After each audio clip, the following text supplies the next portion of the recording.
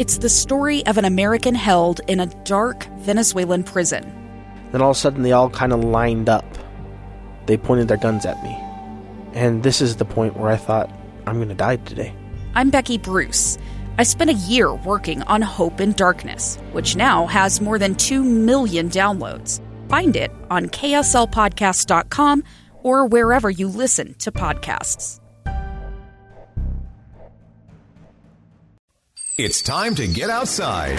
This is KSL Outdoors. Brought to you by Bear River Lodge. 2 hours of stories and information on hunting, fishing, and high adventure. KSL Outdoors with Tim Hughes on KSL News Radio 102.7 FM and 1160 AM. Good morning and welcome to a brand new day. Pleasure, as always, to have you with us here on a Saturday morning. We're recording this program on Thursday, which, as it turns out, is my first day back to work since got sick over the weekend. I guess I had one of those flu strains. I don't know what it was, but goodness, the cough that came along with it lingers. So if I happen to break away for a minute, you'll know why.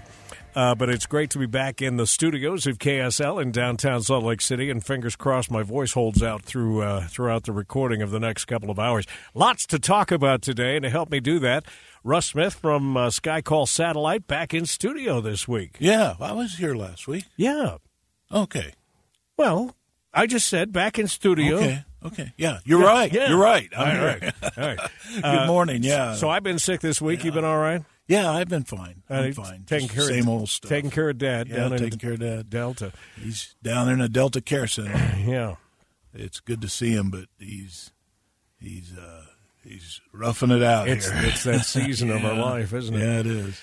We never did make contact last week with our Antarctica connection, did we? I guess it's just not going to happen. Yeah. Because I haven't gotten any response. I sent him a bunch of text messages. Unless there's some sort of a technical issue, they should have got them. If they took their phone out of the box and turned it on. Yeah. That's always the biggest problem. Yeah, they really have to have plans to participate, or there's not a thought to pull that phone out because they're not in an emergency situation sometimes. And my expectations aren't super high on this because he's guiding a big group of people in Antarctica. Right. I think he's busy. Yeah, you think he's got a few other things to do. With us also, Navadomskis, back with us. Mike Navadomskis, old Navi up there in Kaysville. I got the official certification that you're retiring on a text and an email this week. Yes, I'm officially gone. Tomorrow's my last day. Wow, look at that. Awesome. Is that a pinch me moment, sort of a weird thing to wrap your brain around, I'm guessing? Well, my brain can't wrap around it. Like, yesterday was Kel's last day, and I asked her how she feels today being retired, and your mind can't grasp it. It's like, well, a day off. It hasn't really sunk in. Yeah. You know? Well, good times are coming, and lots of things on the to-do list here. The most immediate is to get out there and enjoy some of that snow that has gobbled up our resorts over the last month or so. 100%. If, like I say, I couldn't take a sick day today. There was 35 inches at Deer Valley and clear skies, and I couldn't take a sick day because all you have 2 days is the last day with the kids. Yeah. You're not going to have to worry about that anymore, are you? Right.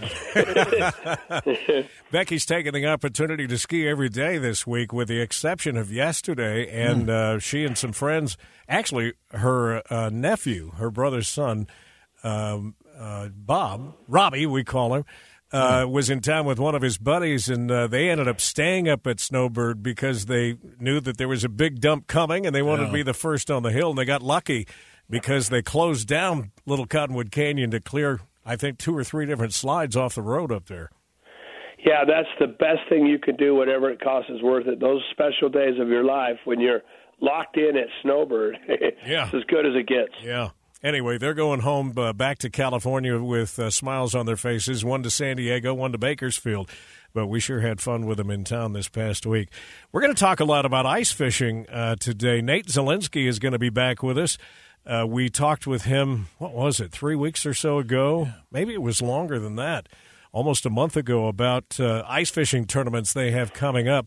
And the Division of Wildlife Resources, Faith Jolly, actually sent me a list of some of the places close to home where you can get out and do ice fishing this time of year.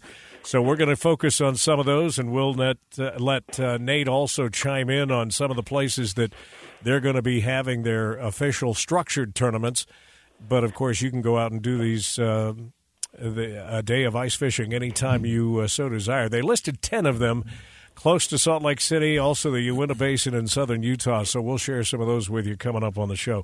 Speaking of getting out and enjoying some winter activities, Bob Grove told me last week that he was considering heading down to Ruby's at Bryce Canyon, and he followed through. So he's going to be sitting there with Lance Syred, I think. Awesome. So the final half hour of the show, we'll do a couple of segments talking about why you should go to Bryce this time of year. Boy, it's beautiful. This is the time to see it. This in the Grand Canyon, both sides. Yeah. This time of year. Yeah. You do have to dress a little differently than you do in the summertime, but because it gets a little cold up there in the mornings. But they've got some fun activities, a Winterfest of sorts, with lots of clinics that they do down there. So we'll let Lance tell you more about that coming up. Then we'll also be checking in. Let me just grab this for a second here. Faith also sent me one more note, maybe if I can grab it, about our DWR segment to start the next hour at the top of the 7 o'clock hour. And looking forward to having Blair Stringham back with us to talk about some of the DWR and UDOT partnerships to help not just big game. You know, sometimes we talk about these bridges that they put up in the fencing to keep big game from having encounters with vehicles and causing problems on both sides. Just through observation, I just think that's worked so well. Yeah. Especially this one that we all drive up Parley's.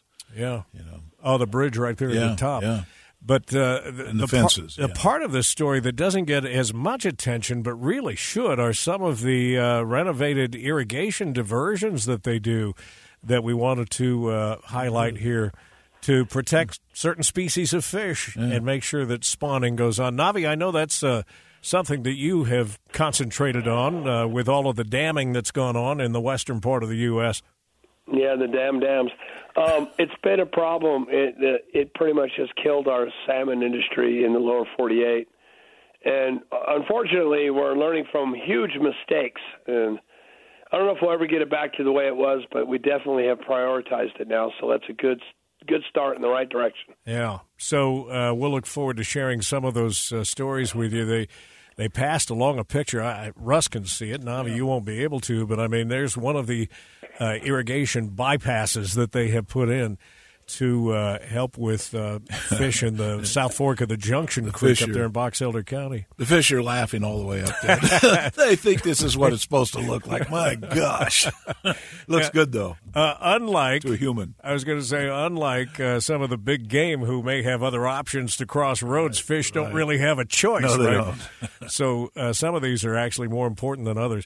We're talking about getting up the canyon, Navi, and one of the stories KSL was following this week and reported at KSL.com is this new agreement between the Salt Lake County Council. They've approved a measure that's going to provide close to $250,000 to add some private bus service to ski resorts in Big and Little Cottonwood Canyons. Hopefully that's going to alleviate some of the pressure, at least for the short term. You know, in the long term, everybody's still focused on the gondola idea. But they've added or will add some buses beginning on January 26th. I don't know if you heard about that. Yes, it's a good thing, and realistically, it's just getting the skiers to have a habit of taking the bus. It's, once you get used to it, then you can predict it, and it's not a bad thing. But that first time to get out of the car and get in the bus is going to be a trial to get these people to do it. There's a $10 charge for these buses. They're going to run Thursday, Friday, Saturday, Sundays, and on holidays beginning January 26th, and they'll run them through April 16th. But funds are coming from a public-private partnership between Visit Salt Lake, UTA, Alta, Snowbird, Solitude, Brighton, and some other county officials. So it's a great idea. Part of the problem that I hear is just the parking down in the city. It's a nightmare. And we've had guests with Airbnb that they were parking all the way down at lots down along State Street. Yeah. And they had to catch a bus to that bus stop to go up there. And why not just drive? But I would rather ride a bus any day to go up there. I can't tell you how many videos and photos I've seen of people with their feet propped up on the dash, waiting for the canyon to open. But that is a regular thing that's happening around here these days. All right, we're going to have to take a quick break here. We'll talk more about it coming up when we check News of the Week, which is coming up right around the corner, so stay with us. Navi, stand down, grab another bite of that sandwich, and we'll come back and talk about it. The cost of the service, by the way, I think I mentioned, was $10. Yeah. And the date of the start of that bus running will be January 26th for those that want to do it. The fleet will have connections in Midvale, Cottonwood Heights, and Sandy in coordination with UTA. And my guess is all of this is going to be sorted out and explained on the UTA app for those of you that may use it for transportation elsewhere. All right, we'll come back. We'll take a look at News of the Week next.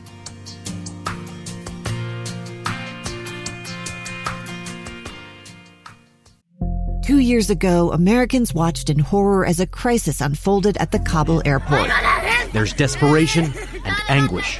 More than 80,000 Afghans have since arrived in America, but this story is still unfolding. I'm Andrea Smartin. In my new podcast, Stranger Becomes Neighbor, we'll find out what happens to these new arrivals in our communities. Who would help our newest neighbors? Follow us at kslpodcast.com, Apple Podcasts, or anywhere else you listen.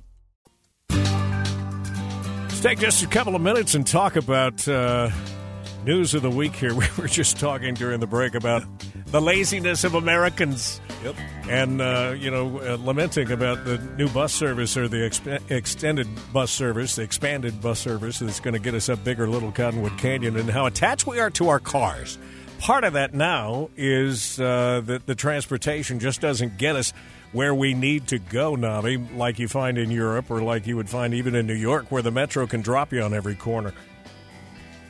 Absolutely. I mean, we're going to change. It's just taking us longer to do it. Yeah, but every time we come back from a European trip, we always lament that we're supposed to be the richest country in the world and don't have the means to get us from one place to another without, snail's pace rail service, or that in most cases won't get you exactly where you need to go, or anything other than air service to get and, you. let me, I don't want to be rude, but my wife comments extensively when we come back, and she forgets how fat we are until we get home and see. I mean, there's just no question Europeans aren't fat. And if you live in Europe, add 3 years to your life. Yeah, well, there are fat Europeans. I've seen them. But as a percentage of the population, you're right. Right, they stand out like sore thumbs there. Yeah. Hey, a couple of things I wanted to make a point of here. One, not good news, that the DWR has confirmed avian flu now in wild birds in 4 additional counties in Utah. So look at all the counties involved now: Cache, Carbon, Davis, Millard, Salt Lake, Sanpete, Tooele, Utah, Weber. I mean, we're talking pretty much statewide here. Now the virus confirmed in wild birds in 4 additional counties: Duchesne, Morgan, Summit, Uinta County. The most recent cases were confirmed in highly pathogenic avian influenza on Monday of this past week. So it was a duck that was found September 29th in Summit County, a Canadian goose in Duchesne, red-tailed hawk in Uinta County, so pretty widespread. And so they're starting to talk about how to keep yourself and your dog safe if you're headed out doing, duck hunting. Or how widely does that affect wildlife? Wildlife in general, not wide, but anything of a feathered friend. Birds, it has them chickens very, too. Very worried. Chickens. It's hard to keep those masks on them, Yeah, it really is. Yeah. They just peck the heck out of them. That beak pokes through. Yeah. But it is one of the reasons we were not laughing, but we were reporting on Utah's Morning News about the incredible cost of eggs right now, and this bird flu has something to do with that. Yeah. Restaurants were saying they used to pay for a case of eggs, they paid $27. Now they're paying $150. And eggs are just in tough supply right now. So they suggest that if you're going on any waterfowl hunts this hunting season, some tips to keep yourself and your dog safe. Do not harvest, handle, or eat any animal that appears sick, first of all. And I remember having this conversation last year at this time. Field-dressed game animals in well-ventilated areas or outdoors, which I would think most people do. Avoid direct contact with the intestines. Sorry for that at breakfast time here. Wear rubber or disposable latex gloves. Keep your birds cool, clean, and dry. Do not eat, drink, or smoke while cleaning game or handling. And when it comes to dogs are susceptible, I guess, to this virus, but don't show any clinical signs. Though the risk of infection, they say, is low, they invite you to visit the DWR website for information on it. But so they don't want to freak people out, obviously, about what it might mean for your hunting dog. But it is something to be aware of anyway. And then I love this. We were talking about all the snow we've been dealing with. Mother Nature kind of took care of everything in my front yard. But, Navi, you have a north-facing house, so my guess is keeping the snow out of your driveway, except under that gigantic motorhome, is probably a challenge sometimes. Oh, it's a windbreak. But you know what? I love it. I absolutely love it. I get excited when I get a shovel. I'm like, oh, boy, back to the old days when I used to shovel. And I keep all the snow in my yard. Like, I don't put it anywhere. I move it all to one spot so it gets higher. Yeah. I have a love affair with snow. You know what? We used to do that, too, just because my kids love playing in it so much. So right. We'd always make sure we put it on the lawn. But there's a new app out right now for those that hate shoveling and, quite frankly, physically can't do it anymore. Russ, you push yours around with an old ATV. Yeah, we just finally got that running to get this wet stuff out of the way. Yeah. There's an app out there that has provided lawn care services to homeowners, now offering snow removal on demand. It's called Green Powell, and it works similar to like Uber and DoorDash and some of those others. The app launches locally this past week, or did this past week, and will connect homeowners with a local snow removal professional. Homeowners can list their property on the app with information including when, where, and how much snow needs to be removed. So what's the name of it, Tim? It's called Green Powell. Green Powell. Green Powell. P-A-L. You know, they have like Angie's List. They should have had like Frosty's List. There you go. Yeah. It says, other than Salt Lake City, the Green Powell website says it's available in Layton, West Jordan, Sandy, Bountiful, Harriman, Clearfield, South Jordan, West Valley, and a list of zip codes is available. You can just, if you're looking for it, and we're doing a nice little public service for them right now, you can just go to yourgreenpowell.com for information. P-A-L, Powell. I got guys. Yes, you do. Yes, I do. I know you do. Who are knocking on your door right now, probably looking for work. No, they got it yesterday. They came early in the morning yesterday. I didn't know they got up that early.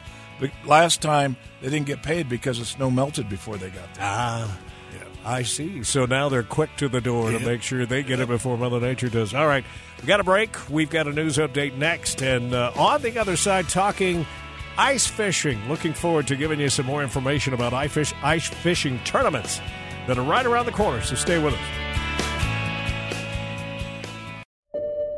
I'm Dave Cawley, investigative journalist and host of the podcast Cold. In October of 1985, a woman named Cherie Warren left work at a busy Salt Lake City office to meet her estranged husband at a downtown auto dealership. She never made it home. Cherie's car surfaced weeks later in Las Vegas. In the parking lot of a hotel casino. No one knows how it got there. Strange. It was strange. Both Cherie's estranged husband and her boyfriend raised suspicion for investigators. I kind of thought that he might have done something. But no arrests were ever made. In Cold Season 3, we dig into double lives, make new connections in the case, and examine the difficulty raised by reasonable doubt. We want answers just as much as anyone else. They have creeps like that now, too, so nothing's changed. That's the new Cold Season 3, The Search for Cherie. Now available anywhere you get your podcasts.